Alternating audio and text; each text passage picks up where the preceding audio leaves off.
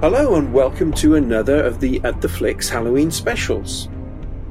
Now recently there was a most unusual sequel series on TV, and that show was Penny Dreadful City of Angels. The original show was, surprisingly enough, called just Penny Dreadful. It was a horror series set over 3 seasons, run between 2014 and 2016, and it dealt with famous horror characters in the UK during the Victorian period, and it was very much focused on horror. What was unusual about Penny Dreadful City of Angels is there's no relation to the other series except for its name. It's set in Los Angeles in 1938 and deals with 2 godlike creatures and their effect on some of the tumultuous events of the period. Very different in terms of tone and style. Have a listen to this small extract. There will come a time when the world is ready for me. When nation will battle nation. When race will devour race. When brother will kill brother. Until not a soul is left. Are you ready?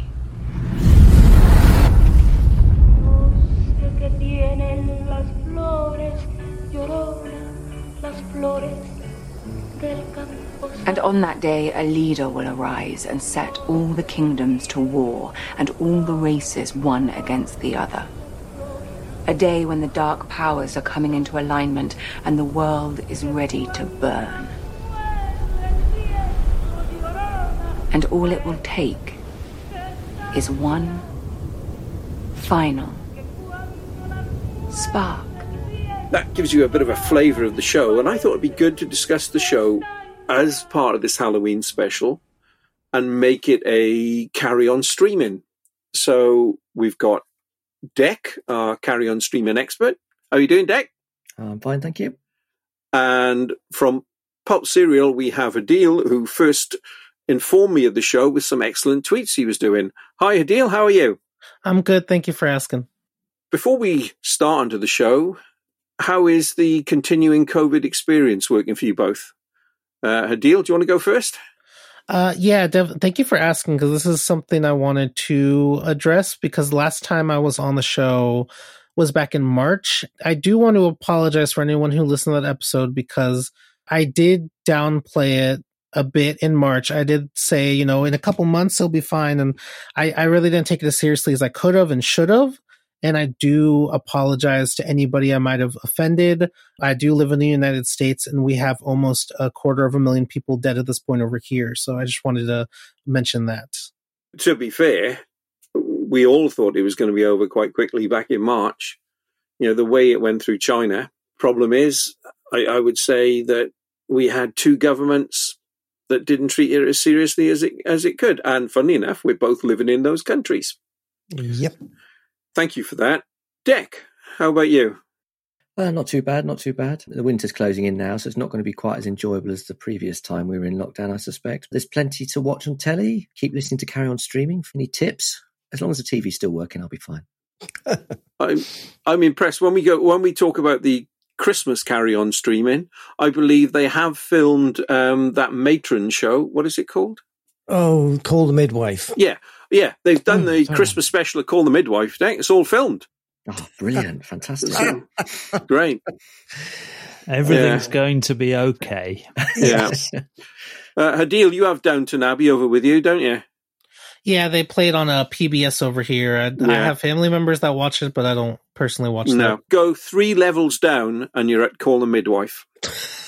Oh, yeah. Well, I think we get that show over here, too. They also play that on PBS on Sundays. It's just like a torture channel. Right, from one horror to another. So let's chat Penny Dreadful City of Angels. Throw this question out to start off with. Has anybody seen the original series? And if so, what did you make of that? I am going to watch it, though, if I can, because when I was researching for this and checking a few facts, I noticed that it got really good reviews. So I may go back and try and watch it. The first 2 series are interesting, and the only member of the cast who's in both, but playing completely different characters, is Rory Kinnear. He plays the Frankenstein's monster in the original series, and his entrance is, I had to play it back. I thought, I just can't believe what I've just watched. I thought that was quite good, and the way it definitely played those Penny Dreadful or those sort of pulp tropes, I thought was good, but it sort of lost it in the last series and ended it rather abruptly. So just watch out for that. So who else is in it? You've got, you said Frankenstein. Have you got sort of things like Dr. Jekyll and Mr. Hyde? I'm trying to think of Victorian London type characters. You've got the Frankenstein. It's also got demonic possession as a theme that runs through it. Dracula is referenced throughout. Well, Frankenstein and the demonic possession are the two main things that run through it. Billie Piper's in it as well. Apparently everyone says Ava Green was very good in it. Ava Green is really good. She actually keeps her clothes on for 2 scenes. Wow. No, I don't believe that. Graham's not interested anymore. I didn't realise she's French. Yes. Oh, right. I didn't know that. Why didn't you? Because she doesn't have a French accent. She has a perfect English accent. Yeah. Peter Sellers was English, and yet his Inspector Clouseau is perfect. And we've now descended down the rabbit hole. Let's turn to City of Angels, which is a completely different show. Before I go into the certain points and draw them out, just want to get your overall impressions of the show. Hadil, I'll start with you if you don't mind. So overall, my family and I did enjoy it. We all watched this together every Sunday. What Showtime did, because when the pandemic started, Showtime decided to give a discounted rate for their subscription service. So I had subscribed and we watched the first episode and we loved it. There is one major thing that really bothered us, but we will get to that later when that question comes up. Okay. All right. Graham.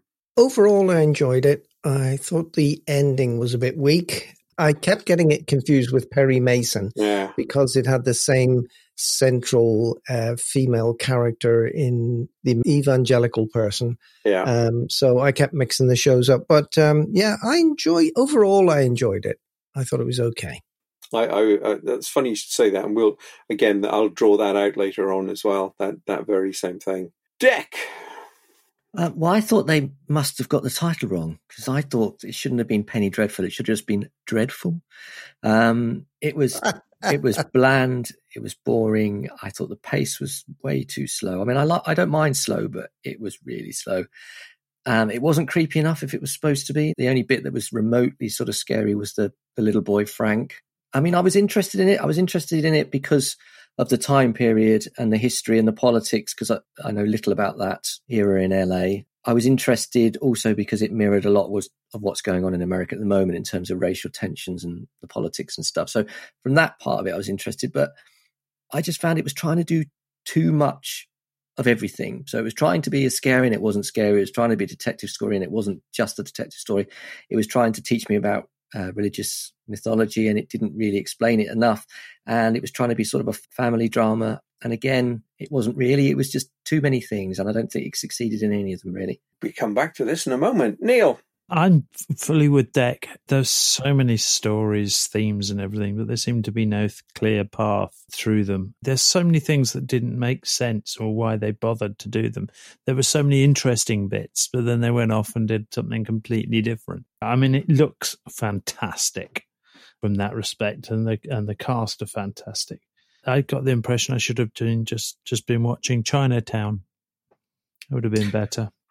Okay, well, I loved it. I thought it was great. I thought the whole thing of the mix and match of the various plot points that were going on was really good. I was absorbed with it. I found certain aspects of the stories more interesting than others, but I found them all interesting. I didn't think it was as pretentious as the original series. It was very pulp, very detective-y, but it had a blend of horror and mythic.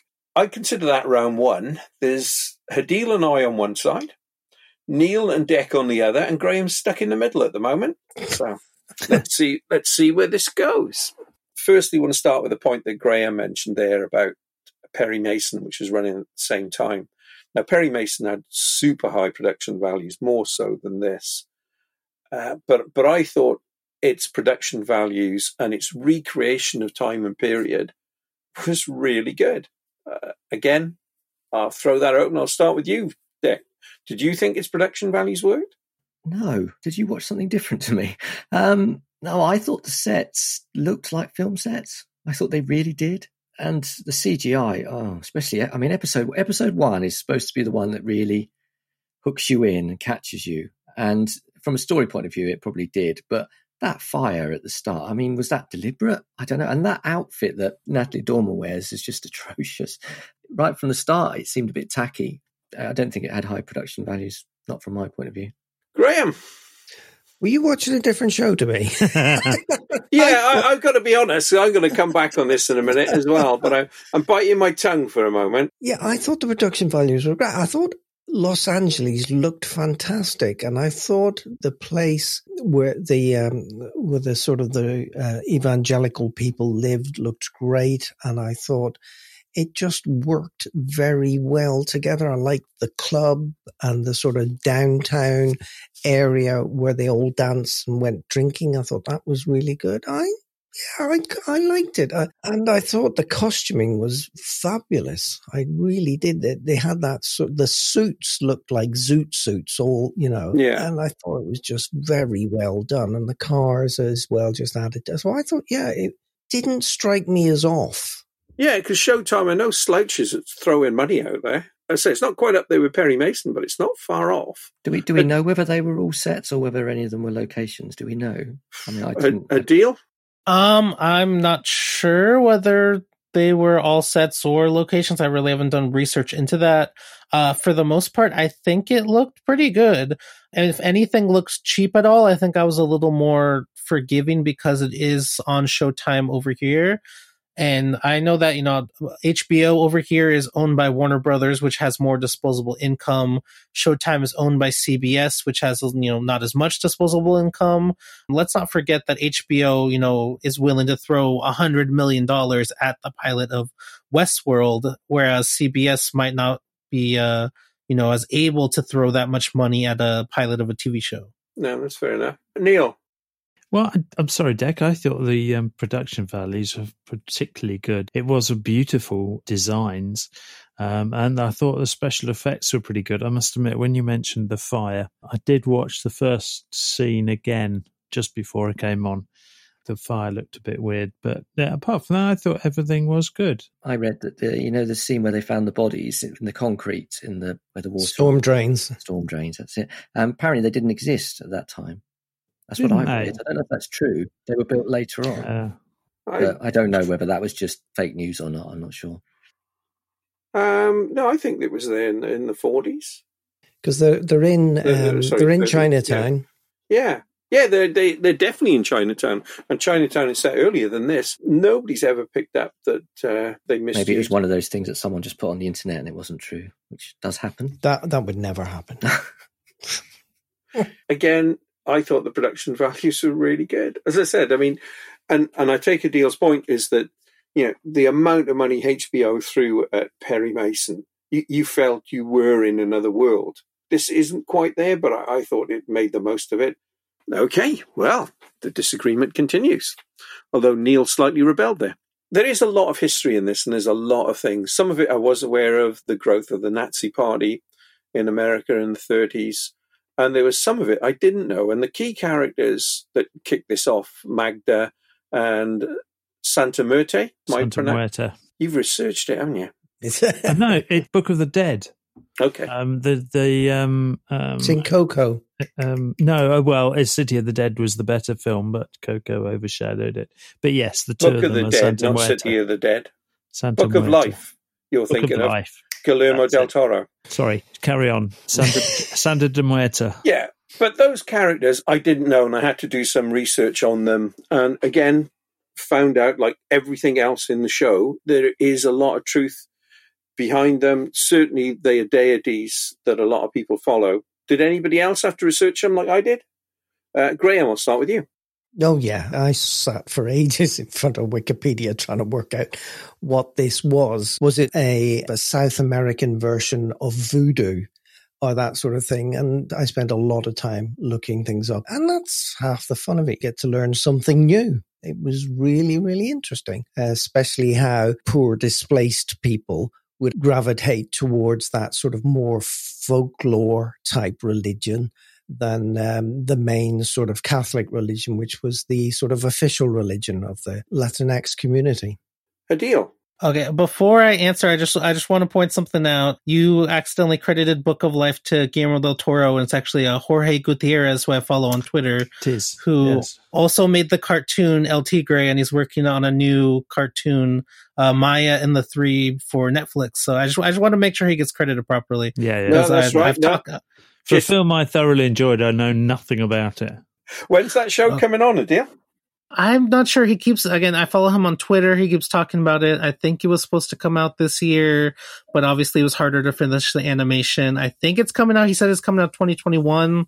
And then I think Netflix just announced a deal with him to do more animation. I think yesterday, actually, as far as this recording goes, as of yesterday, I think they announced on Twitter that they're having a larger overall deal with him. It's a good film, though, Book of Life. I must admit, I was well impressed with it when I saw it. I saw that in America. I saw it in New York, funnily enough. But anyway, Adil, back to the question. I believe you did a little research on them as well, didn't you? Oh, yeah, on the deities, I think I Googled it a little bit. I might have read a little bit, but again, I watched it a few months before you all got it over there.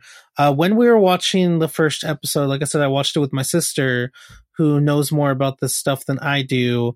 She had to explain some stuff to me. I had never really heard of this religious belief before, but she talked about it a little bit with me, about how it's kind of looked down upon in the Latinx community a bit, as far as I know, because you're not, praying to God and Jesus, you're praying to these other deities, which could be seen, as sacrilegious. Oh, wow. Yeah. Isn't that why she's Santa Marta is popular with people that have been sort of rejected from the church, from the Catholic Church? Yeah, she's sort of popular with criminals and homosexuals and other people like that have sort of don't fit into other religions. Is that right? Did you know this, or did you research it like the rest of us? I had to research it, so okay, I knew nothing. I just watched the series, and it was only I think after talking to you, Jeff, that I thought I actually ought to look into this a bit more. And it was quite fascinating actually, and quite a growing religion by the sound of it. It seems to have blossomed in recent history. So. Yeah, it's interesting. She's popular with outsiders, and at which point I'll go to Neil. Very funny. She's a deity that people pray to help them to, cure ills and protect them and such like. I'm not sure how that managed to arrive at that one instead of Christ. This is some places, especially Mexico, where they've got so many problems that she is the person they'll pray to instead of a statue of Christ, for example. Even though they're Catholics, it's sort of moving away from that. It's termed a cult, but I think it's a bit more than that. There's a genuine belief that she can cure, she can help them. It's interesting as well, because there's only her. There isn't her sister Magda isn't actually part of folklore, is she? So so the way I read into it is that some of them believe that she has three different manifestations. But the thing that I read up on which is why I didn't really know. I might have known it better if she'd appeared as she's supposed to as a skeleton. So she didn't, did she? So I think that threw me until later on, that it was the actual connection, because normally when you see her appear as Santa Marta, she's portrayed as a skeleton. Let's turn to some of the performances on the show, see how they work. Now, I want to exclude Nathan Lane and Natalie Dormer for now. I want to deal with those separately. But I'd like to ask, who impressed you the most? Neil, I'll start with you. And now you got me, because those are the two that really did impress me. Rory Kinnear is always good. I liked him. I didn't understand the whole storyline or what the point is. I thought he was good. I think Councilman Townsend, Michael Gladys, was as creepy and horrible as it's possible to be while being completely untalented. Funny, if he is one of the characters that stood out for me, Michael Gladys, because he is a foul character, but there are moments in there where you feel sorry and you see how he ended up as he did. Yes, the father that just thought he was an idiot, so dismissed him. Daniel Savato's Tiago is fine, but every time Nathan Lane's in the scene, he gets overshadowed. Yeah, this is why I pulled Nathan Lane out and put him separately. Adil, which performances stood out for you? Definitely the mother, Adriana Barraza, who I feel kind of ashamed for not really knowing about her prior to this. I mean, she was the grandmother in the Dora the Explorer movie from last year that I really enjoyed, but she's been acting, steadily for decades. And I just remember seeing her in the first episode and just being in awe of her. She's such a great wonderful emotional actress, and she just did some really great work in this, and I feel really bad. So I need to go back. I need to watch some films that she's been in. I know she was in that movie Babel. I don't know how to pronounce that one properly. The Brad Pitt film. I know that's on Netflix, so I need to go back and watch that. I really want to watch her prior performances, because I think she's a real talent that's really never been focused on as much as other actresses around her age. Yeah, again, it's a really difficult role because you're not center stage, but you are the one that's seen to hold the family together. And I thought she was tremendous. She basically had two storylines, the family and the story with Rory Kinnear. And I thought she did well in both. Did you know she's in Rambo Last Blood? She was, yes, yes. She was the mother, wasn't she? Not mother, wasn't she? She was an aunt. She was the housekeeper, sort of. Housekeeper, yeah. The one whose niece goes off to Mexico. Yes. I didn't make that connection. Thank you for that, Neil. That's a pleasure. Dick, any performances for you? I think most of them have been mentioned. I'd say the same ones. Definitely Michael Gladys and Adriana as well. Oh, and by the way, Hadil, I must say, if I hadn't have listened to your podcast where you recommended Dora the Explorer, I wouldn't have watched it, and I thoroughly enjoyed it. It was one of my favourite films that I watched during lockdown. It was really good fun, so thank you for that. But I agree. So far, all the people you've mentioned, it's been the same, really. Yeah, again, Adriana Barraza. The thing that I like, when you watch a really good actor or actress, they just become the person. And you could actually see her as a mother, struggling, working hard. And then when she goes into the house of the rich family, she's still got that motherly influence, even though the kids are horrible and even though this witch has brought in this demonic child, she still tries to protect everybody and keep things right. It was just a really masterful performance. I also like Tiago Zavato, was it? Daniel Zavato. Yeah, I thought he, as a leading man, was very, very good, very believable. And I thought they all worked well. Roy Kinnear was just Roy Kinnear. He's just excellent, everything he does.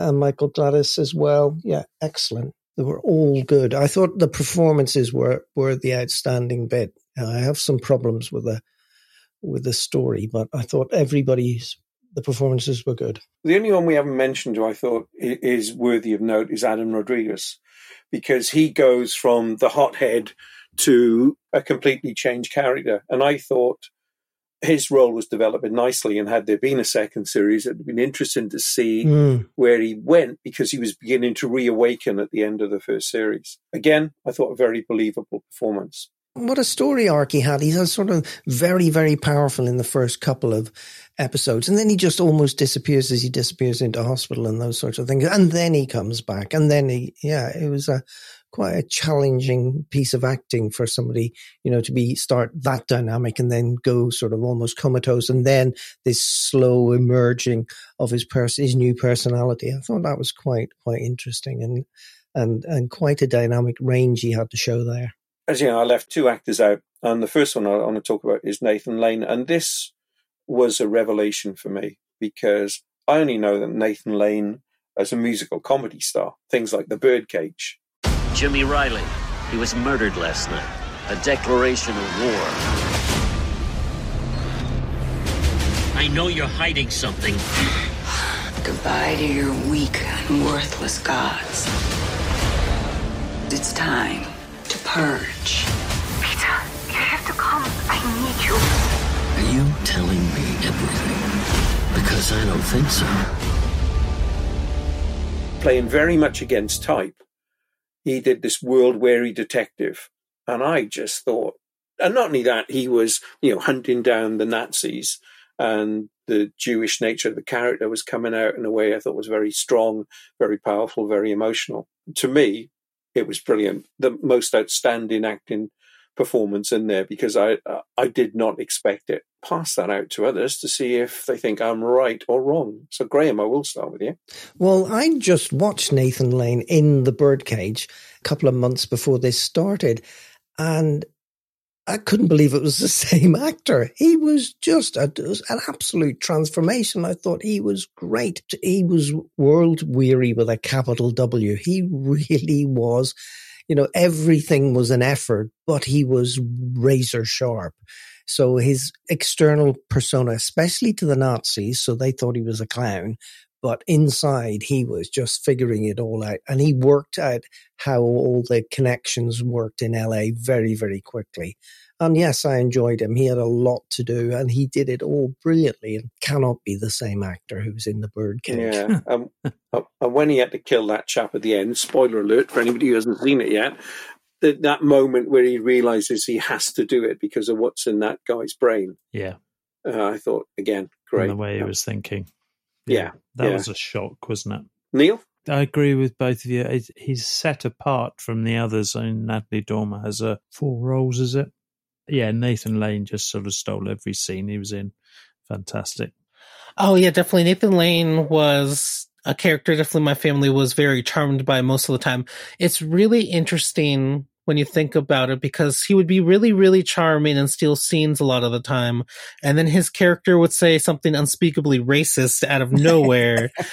And I mean, yeah, but I like that this show did that, because there were multiple characters who they had prejudices and they were racist, but then they were also seen as really complex human beings, like the councilman, like the doctor, like Nathan Lane. Like they all had these flaws about them where, they didn't have an understanding of the different, cultures and type of people around them. But then at the same time, the show shows you that nothing's black and white. Like there's not just, oh, well, he's just been racist once, like that means he's automatically a bad person. They allowed every single one of those characters to be complex human beings with flaws. Yeah, and that was the world they were in at the time. What we see as racism and wrong quite correctly now, they didn't see that back then. It was the way they lived. And that's not excusing it, but that's the way they were. And as you say, you can have a really good person, but underneath of it is this undercurrent of racism that is repellent today. I don't think it was an undercurrent. LA in the sort of late 30s was profoundly racist. Oh, I think you can come a lot closer to home as well. Dick? I agree with all the points made so far. I think Nathan Lane stole every scene he was in. And I'd have liked to have seen more of him, and I probably would have liked to have seen it more of a detective story because of him.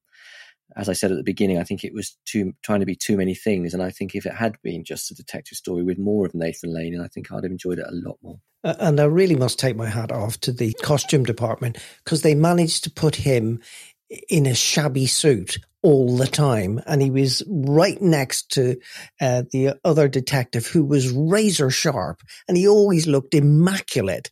And then the camera would pan round to Nathan Lane and you'd think, oh God, do your tie up, man. Pull your shirt straight. He just looked a shambling mess as he went through that. But again, it's what's in his head that counted. And I thought that was really well done, and hats off, if you'll pardon the pun, to the costume department. Yeah, like when the Jewish period of mourning when he was renting his clothes. Yes. You're not making that suit any better, Nate. Gotta be said. It's interesting what you said about Nathan Lane in Birdcage, because there's this thing that goes around amongst comedy actors that, acting in comedy is the hardest form of acting. And when people like Nathan Lane make straight acting look so easy, it sort of adds weight to that comment that if you can nail comedy acting, you can nail any type of acting. And when you're performing against Robin Williams, you've got to be on your toes. So we reckon he was good. Now, the other one there is Natalie Dormer, an actress who, for this, took on multiple parts. So, Adil, did she carry that off? And did she go a part too far? All right. So here is my one major problem with the show. For the most part, her characters were okay with me. There was one character that she played in this, which was a part of the Zoot Suit gang, where it didn't really make much sense, because like in dialogue, they explain that she's not actually Latinx, but they let her in the group anyway. And if you've seen like the movie Zoot Suit, there were white members to the Zoot Suit group. That's fine. But for some reason, Natalie Dormer decided to also lay on a very, very thick stereotypical Latinx accent on top of it.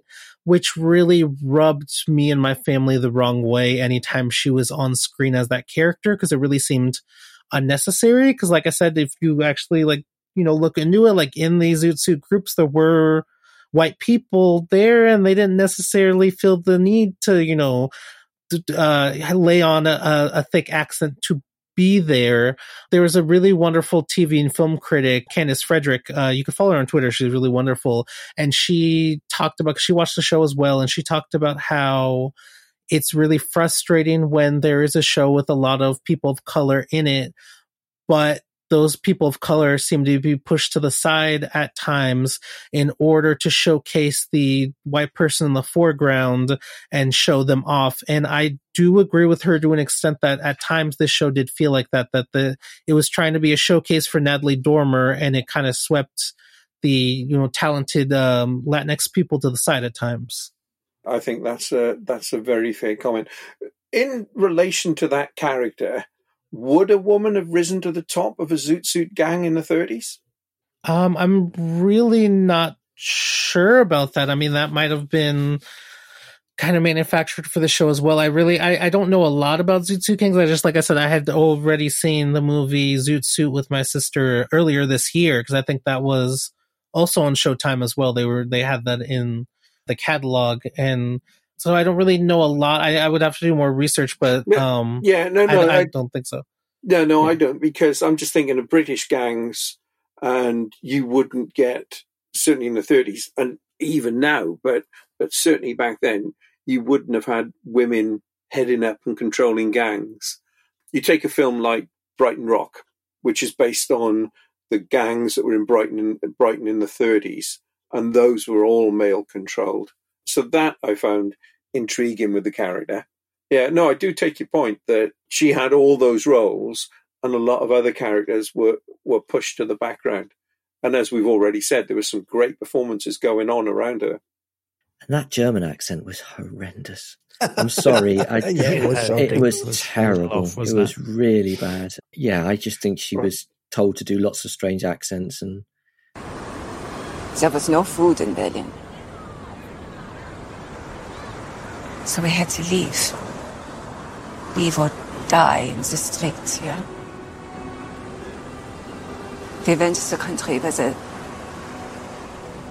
there should have been food, but there was only soldiers. Oh, I don't know. It just didn't work with me. It annoyed me. It grated me. It confused me at the start, and then I sort of realised, oh, she's playing different people. And then I don't think any of the roles she played actually were believable at all. Oh no, I got to take exception to that. The counsellor, the advisor to the counsellor, I thought that was really good. Alex Malone, as she was called. Yes, yeah. I thought that was her best. Accept all the arguments that are being made here, except for that character. I thought the way she became this mousy character, but there's steel underneath of it, I thought was really good. Again, I didn't think she'd be listened to as much as she was in that position. I just don't.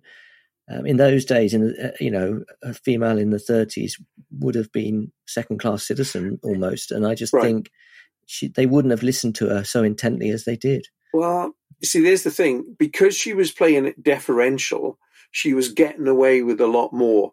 So if you take the Zoot Suit Gang character, who was very assertive and in your face, but so as Alex Malone, I just thought that balance. And bearing in mind, she is attached herself to a very weak character anyway.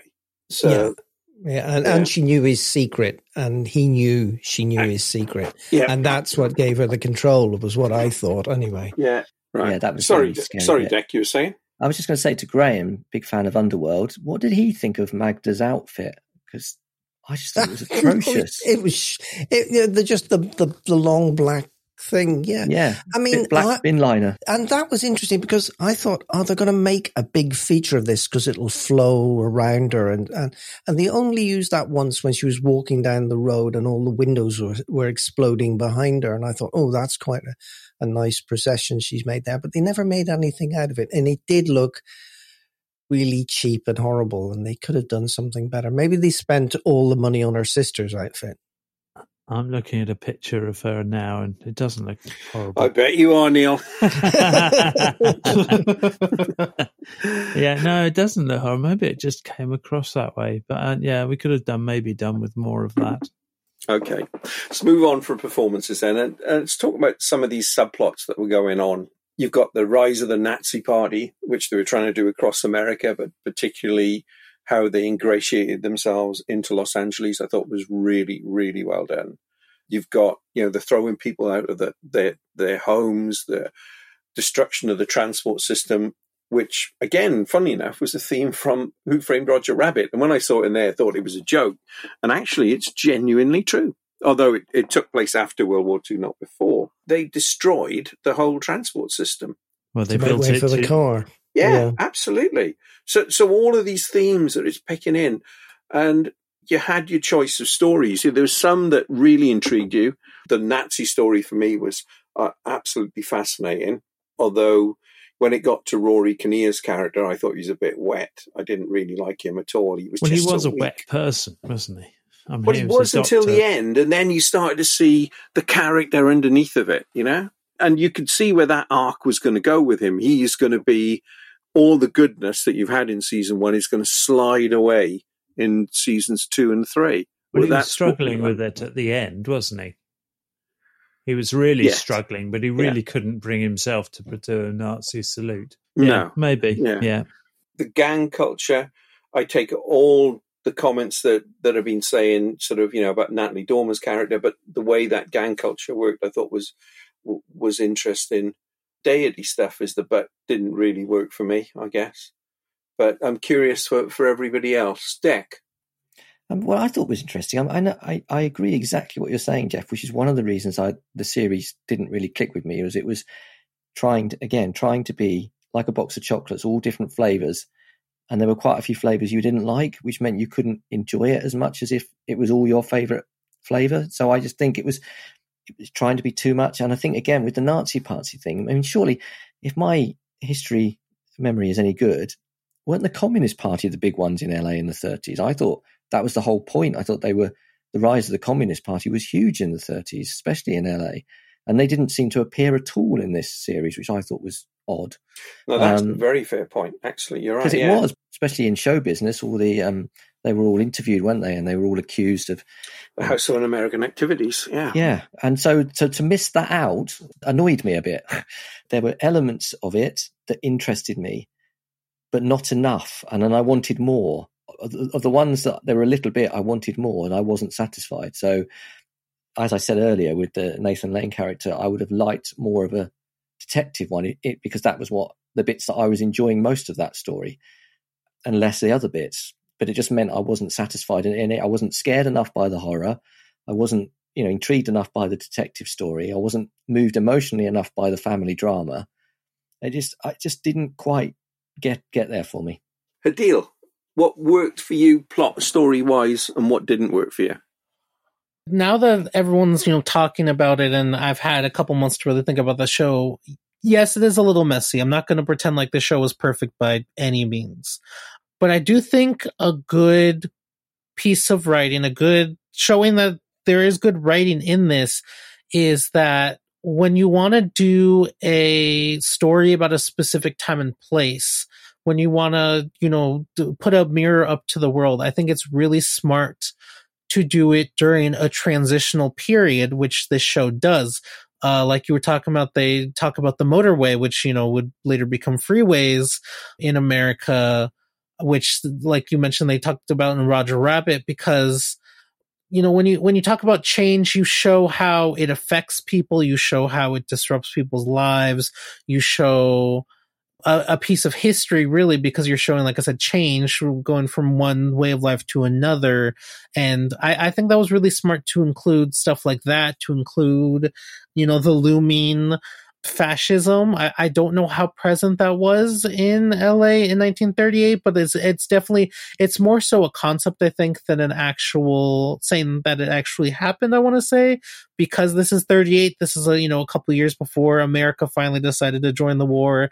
This is kind of a looming presence to kind of show what is to come for this particular country at this particular time, and how, for the most part, everyone kind of just wants to ignore it and hope it goes away. That makes an interesting crossover into the UK at that time because, obviously the UK goes into the war in 1939, but before that, the love for the Nazi Party and for Adolf Hitler was, it was quite widespread, certainly amongst a lot of the ruling classes in the UK. The king who abdicated in 1936 was a big fan of Hitler's. So it was everywhere, and it was only gradually that it changed. It was no sudden change. Although I do like Dec's point there that there's no mention of the Communist Party, which was very big at that time as well. Do you think the writer put the Nazi Party in there because of what's going on in America at the moment? That's the feeling I got. I got it was sort of put in there, as the writer probably isn't a Trump supporter, I suspect. And it was almost his angle on what's going on now in America. And he was sort of saying that these guys were nasty guys and they were doing it. And yet there's some people doing some pretty nasty stuff at the moment. So that's what I felt anyway. Yeah, you stole my point. I was going to make that point. Yeah, the racial tensions, the hate groups, the corruption. Yeah, there was a lot. Immorality, everything. Yeah. So I just wonder whether if that hadn't have been going on in America and he hadn't have put the Nazi element in and it had been a story more about, a detective story with some racial tensions, with the creation of the freeways and the dividing of them and us between the Latin Americans and the others, it might have been a really interesting story. But then again, I suppose that would have been Chinatown. But yeah, that would have been Perry Mason, because that really, it comes out in Perry Mason quite a lot. But the things that worked for me were, so I had a slightly different view. I think the researchers on this show did a first-class job. They really researched the period. We had lots and lots of interesting things about the period and about the rise of the motorways, the destruction of the public transport system in LA, and all of those sorts of things, the destruction of the Latinx community's homes just to move them out of the way so they could build roads. I thought the researchers did a fine job. Then when we get to the writing room, I think there were a few people in the writing room who were really good and a few people who were quite lazy. Because I think some of the stories and some of the plot points were really well thought out. I liked the Nazi thing. I thought that was very, very well done. I liked the piece about the actual central mystery of who killed the people under the bridge. I thought that was really, really interesting. Did you really? Because that's just thrown away in the end. Exactly. But I thought it was going somewhere, and I thought they would pick it back up in series 2, which never happened. So I had this thing where, yes, I enjoyed it from all of the facts and figures seemed to work really well together. But on the other side of it, not all the stories worked. So that was just my view. I think some people in the writer's room were not at the top of their game. At least for series 1, they may have expanded it out in series 2 and 3 and 4, or however many they were trying to go for. If it was following the same template, it would have been 3 series. But what I would say is the original series lost it in the final season. Jumping around a bit now, so I want to talk about the music. I thought the music, particularly in episode 3, episode Wicked Old World, where they do the dance-off, that dance number I thought was amazing. Adil, did that work for you? Oh, yeah. When the first time you get to be in the club with them and they have the dance, that's great. And of course, the dance sequence in the first episode as well with Tiago and his mother, that's just a really beautiful sequence. I mean, it's definitely simpler, but it's just, a mother and her son just trying to enjoy the moment, and they're dancing together and they're just on the street, and they're trying to get the other older ladies that are just kind of sitting there relaxing, trying to dance too, like just something like that. I'm really grateful that this show took time to focus on something like that, because that's just a little wonderful moment that I feel like other TV shows would have cut out before the final edit. Yes, I agree completely on that. Neil? Yeah, fine. Yes, absolutely. It was, as you say, a really, really quite nice moment on both of them. But the one with Tiago dancing with his mother was excellent. I loved the whole dance thing as well. Anyway, with them all getting involved and the family tensions, etc. That was brilliant. Graham? Yeah, I like the contrast in the dance. I like the soft shoe shuffle of the mother and son, just, that sort of slow swirling and the camera moving around them. I thought that was lovely. And then you get to the big dance number, and that's bang, right in your face. And everybody's on the beat and they're hitting it absolutely, nailing all those dance moves and sliding across the floor. And it looks so cinematic. I was really impressed with that. Whoever did the choreography knew what they were doing and was really at the top of their game on that one. Yeah, it was excellent. Dick. Trying to be a musical as well? Maybe just, I don't know. Dear me. Again, another thing. And yeah, it was good, but did it really fit in with everything else? I don't know. It just you got a green costume for Christmas, Dick. Yeah, I have. On its own, as a scene, it was good. But maybe I just was losing interest at this point. I don't know. Bah humbug. Exactly. So, okay, let's look to bring this to a conclusion. Now, Adil, as you're our expert in this field, I felt there were many pulp elements of the period within the show. Do you think they all worked? Yeah, for the most part, like I said, I mean, when you sit down and actually think about the show, it is a bit of a mess. I feel like when you're watching it, you're just so entertained that you don't really care. I mean, they make a lot of little references, like the family going to see Adventures of Robin Hood. The kids in the first episode listen to that radio show. They mention characters like Tarzan and whatnot, like just random references across the series. It does follow the rules of pulp. I don't know if I've ever talked about that on the show, but you have larger than life characters, both in the fact that there's literally one Latinx detective on the force that's a little larger than life. And, of course, the deities, the spirits, they're obviously larger than life. You have plenty of Kiss Kiss Bang Bang with his romance with Carrie Bechet. And then, of course, you would have, before the episode would end, somebody would, get shot up with a Tommy gun, or there'd be like a car chase or just something fun like that in order to give you those elements. And then, of course, I mean, you had out of the frying pan into the fire. Things would constantly get worse for the characters every episode as, their world seemed to get smaller with the destruction of their neighborhood and, this impending, Nazi force that seems to be taking over the town. For the most part, I think it did a good job. Yes, I would agree. I'd forgotten about the Adventures of Robin Hood and that whole sequence that reminded me of Day of the Locust as well, where it all just went wild. But yeah, no, that was great. Neil. I'm in complete agreement with Adil. Yeah, it was a little bit of a mess. I just did not get the evangelists, what the point was. Move that out. But yeah, the tons of lines, different things, it all got worse. In that respect, it was sort of entertaining, but yeah, I switched off when the evangelism and the everything to do with the girl and the mother was very good, but I just switched off. I just thought, what's the point? To me, that was showing the corruption of church and state and how it was all linked together. Does it matter? Is it the point? You got Tiago Sequestria respecting LAPD. A detective story. You've got the racism, police brutality, racial tensions, Nazis, etc. Why do you have to have this whole separate thing with this church? Doesn't seem to fit. Graham. I just liked everything about that. As I said, I've got a few problems with some of the plot points, but I thought overall, I really enjoyed it.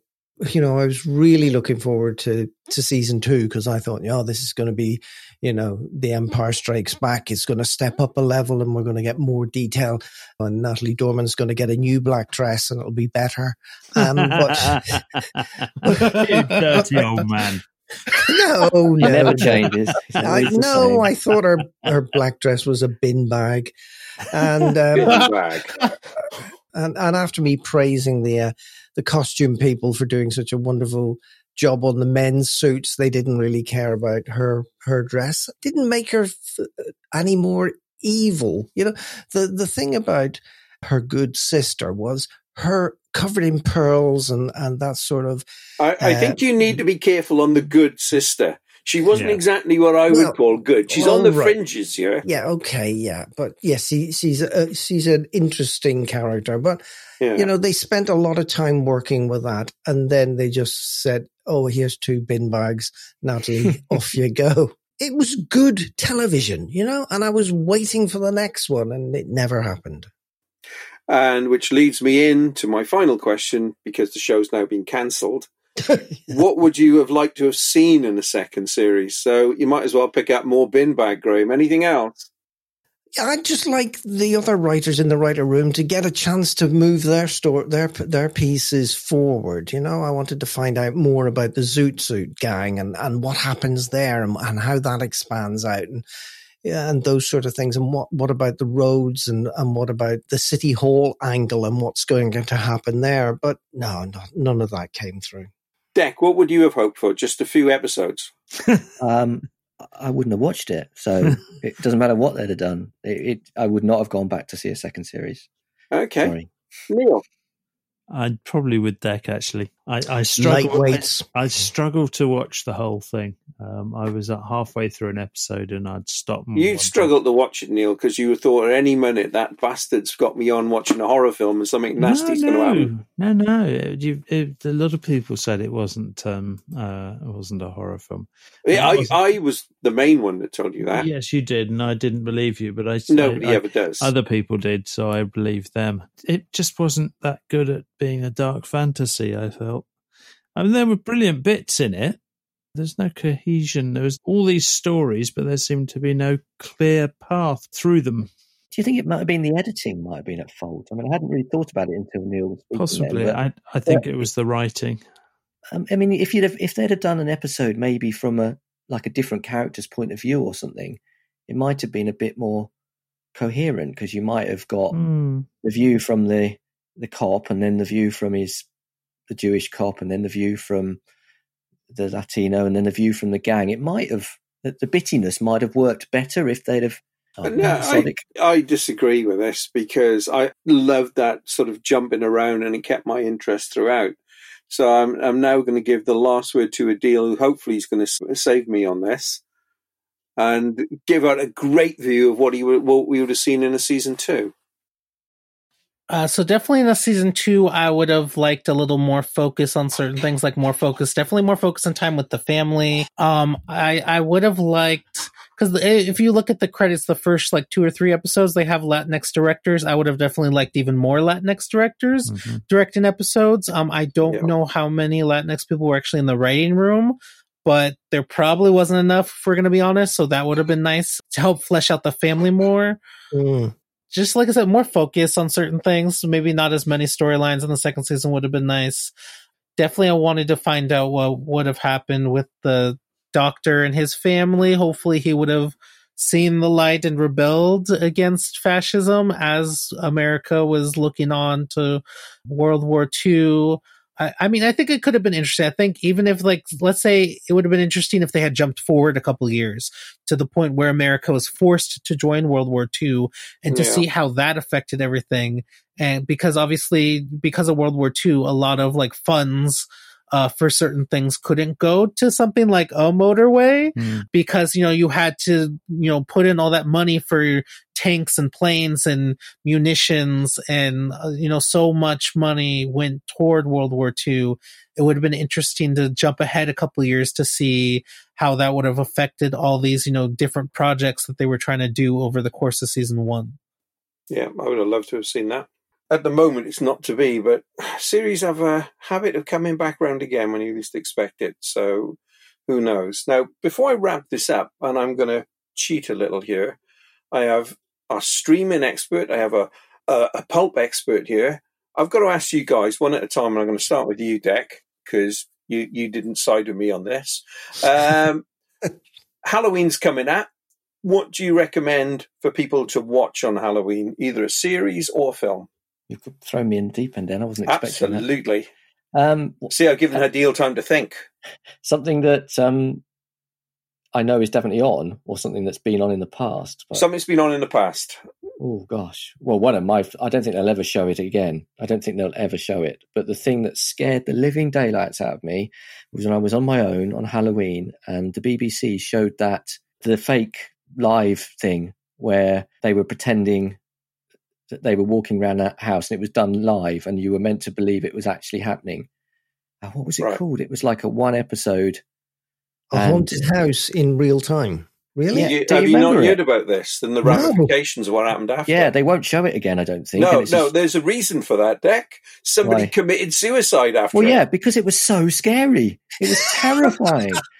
That's what I mean. It was one of the best things I've ever seen. I was on my own, and when my wife, who was my girlfriend at the time, when she came back in, I was so relieved because I was just sat in the corner shaking. I just couldn't, because it was done so well that you were like, did I really see that? It was in the background, and therefore you weren't sure whether you just saw it or whether it was actually there.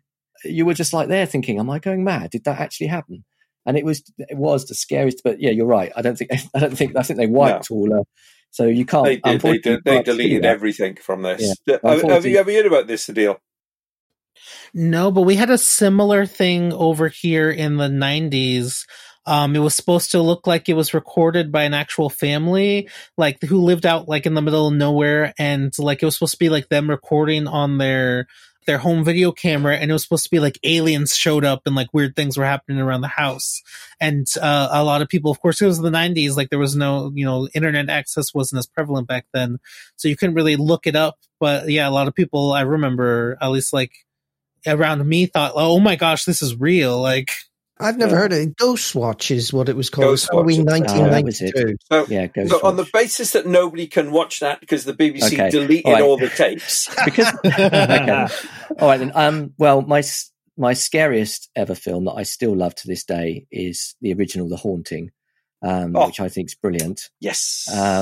That would definitely be there. But what I would say, actually, this is good, actually, because it's only just come out. It's only available on Blu-ray. It came out last month, I think. Is the original TV series of The Woman in Black. That is brilliant. You can get it now on Blu-ray, and if you haven't seen it, it is a lot terrifying than the Daniel Radcliffe remake they did, but it is really, really scary, and I would thoroughly recommend anyone watching that. Have you ever seen the play? Oh, yes, and I was terrified in that as well. See, the first half really got me, and the second half, I thought, not quite working for me for some reason. Oh, it worked for me. I was sat there, and I, again, much like the Ghostwatch thing, I thought, is it only me that's seen that? And then you're just thinking, oh my God. And you think you're seeing things. You think you are actually genuinely terrified. Adil, what would you recommend for Halloween? So I've already done a couple posts on Twitter as far as recommendations go. So I would skip Netflix for people. No offense to Netflix, but their horror section's not very good. I've heard good things about Vampires vs. the Bronx. I can't tell people to go watch that because I haven't watched it yet. So I'm going to leave Netflix out of the equation. Over here in the United States, we have Hulu. I've already recommended some things from there. Definitely one of the things that is on there that I highly recommend is Lady in a Cage, starring Olivia de Havilland. Brilliant. James Caan. Yes, his first leading role in a film, because it has an introducing credit in there. Sadly, of course, as you all know, she passed away earlier this year at the end of July. So they added it back on the service for Halloween. And then on Tubi TV, which is a free service, I think it's over there in Europe over there now for y'all to watch. You probably remember me talking about this service because this is the free service I watched that Roger Corman documentary series on a few months back. And so I think it's available over there for you as well. I'd recommend that documentary series. That's great. They have a horror episode just dedicated to his horror films. And then on there as well, they have several Vincent Price horror films, which Vincent Price was my gateway into horror. I was really scared of horror films as a kid, but House on Haunted Hill was really the first one I sat down and fell in love with. That's on there. They have Last Man on Earth, which is brilliant. They have William Castler's The Tingler, which is ridiculously silly, but another wonderful Vincent Price film they have on Tubi TV. Have I told you the story of The Tingler and what happened when Castle put that in with the electric shock buzzers? Don't remember if you did. So William Castle would have these sort of like events around a horror film that House on Haunted Hill, they'd have a skeleton on a wire run down the screen at a particular point in the film. But with the Tingler, they put these electric buzzers on seats so that when the Tingler gets into a person, they say the way you get it out is you scream. You've got to scream as loud as you can. They set off these buzzers. So certain seats had these small electric shocks, like a hand buzzer going through them. And it worked fine, they thought, initially. And then they realized people were pissing themselves. Because they were getting this electric shock and the bladders went. Excellent. So... can we change that chair out, please, in row 3? Yeah, change it out. Neil, good job you went there, eh? Yeah, definitely. Definitely. Would it be more than the bladder with you, I would have thought. You have to go there. And Neil and Graham not going to recommend any horror. Yeah, Neil said Netflix don't have a very good horror section. I'll be watching Netflix. Which is good, because on our review schedule, Phil has picked Vampires versus the Bronx, as Adil has just said. So, yeah, you will be watching Netflix. Vampires versus the Bronx. The Bronx. Right. I'm looking forward to The Haunting of Blythe Manor, but I've heard it's not meant to be as good as the first series, which is a shame. Because The Haunting of Hill House was pretty creepy. But I must go and watch that, because that's Flanagan, isn't it? And I really rate him as a director. Yeah, I mean, the Haunting of Hill House is very good, but I haven't got around to watching the second series, and it apparently is not as good.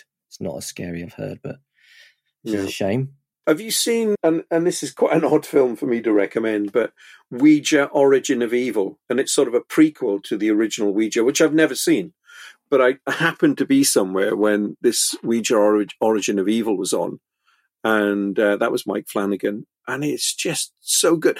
The film is set in the 60s, and he uses the original Universal logo, so like as a nerd alert for me, I loved that.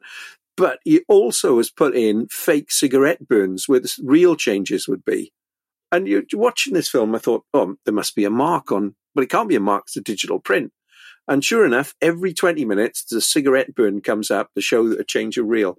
Brilliant. Absolutely brilliant. And the film's not bad, but yeah. Anybody seen it? No, you're on your own there, Jeff.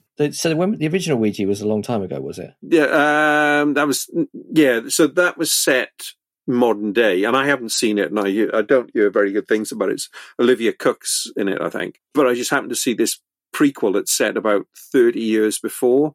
Doesn't really have a relation to that film, other than obviously how this Ouija thing became haunted. But the thing with Mike Flanagan is he's a director who doesn't rely on too many jump scares. It's old-fashioned suspense. You see it in films like he did Oculus, Dr. Sleep, and The Haunting of Hill House on Netflix. And he's just a great horror director. So, guys, thank you very much for an informative discussion and for the recommendation of what to watch this year for Halloween. Personally, I think you can do a lot worse than binging the series of Penny Dreadful City of Angels this Halloween, although I suspect Neil and Dec won't be doing that. However, it is well worth tracking down. Guys, fascinating discussion. Thank you very much. And I look forward to some future chats. Maybe, obviously, we got some carry-on streamings, and we could talk Pulp for Christmas with some shows coming up, if that's all right with you, Adil? Yeah, sounds good to me. Excellent. Cool.